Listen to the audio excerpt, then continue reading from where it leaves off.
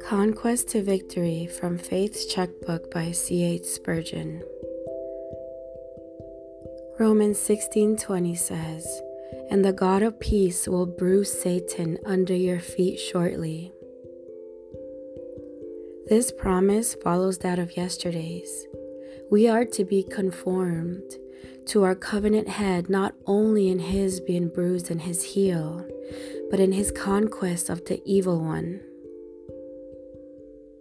The arch enemy tripped up the feet of the unwary and deceived the hearts of the simple, but he was to get the worst of it and to be trodden down by those whom he had troubled.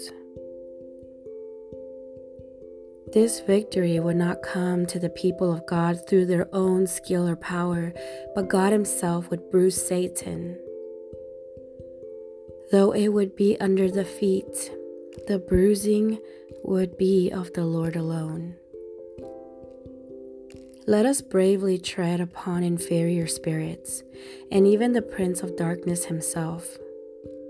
In unquestioning confidence in God, let us look for speedy victory. Shortly, we shall set our foot on the serpent. What a joy to crush evil.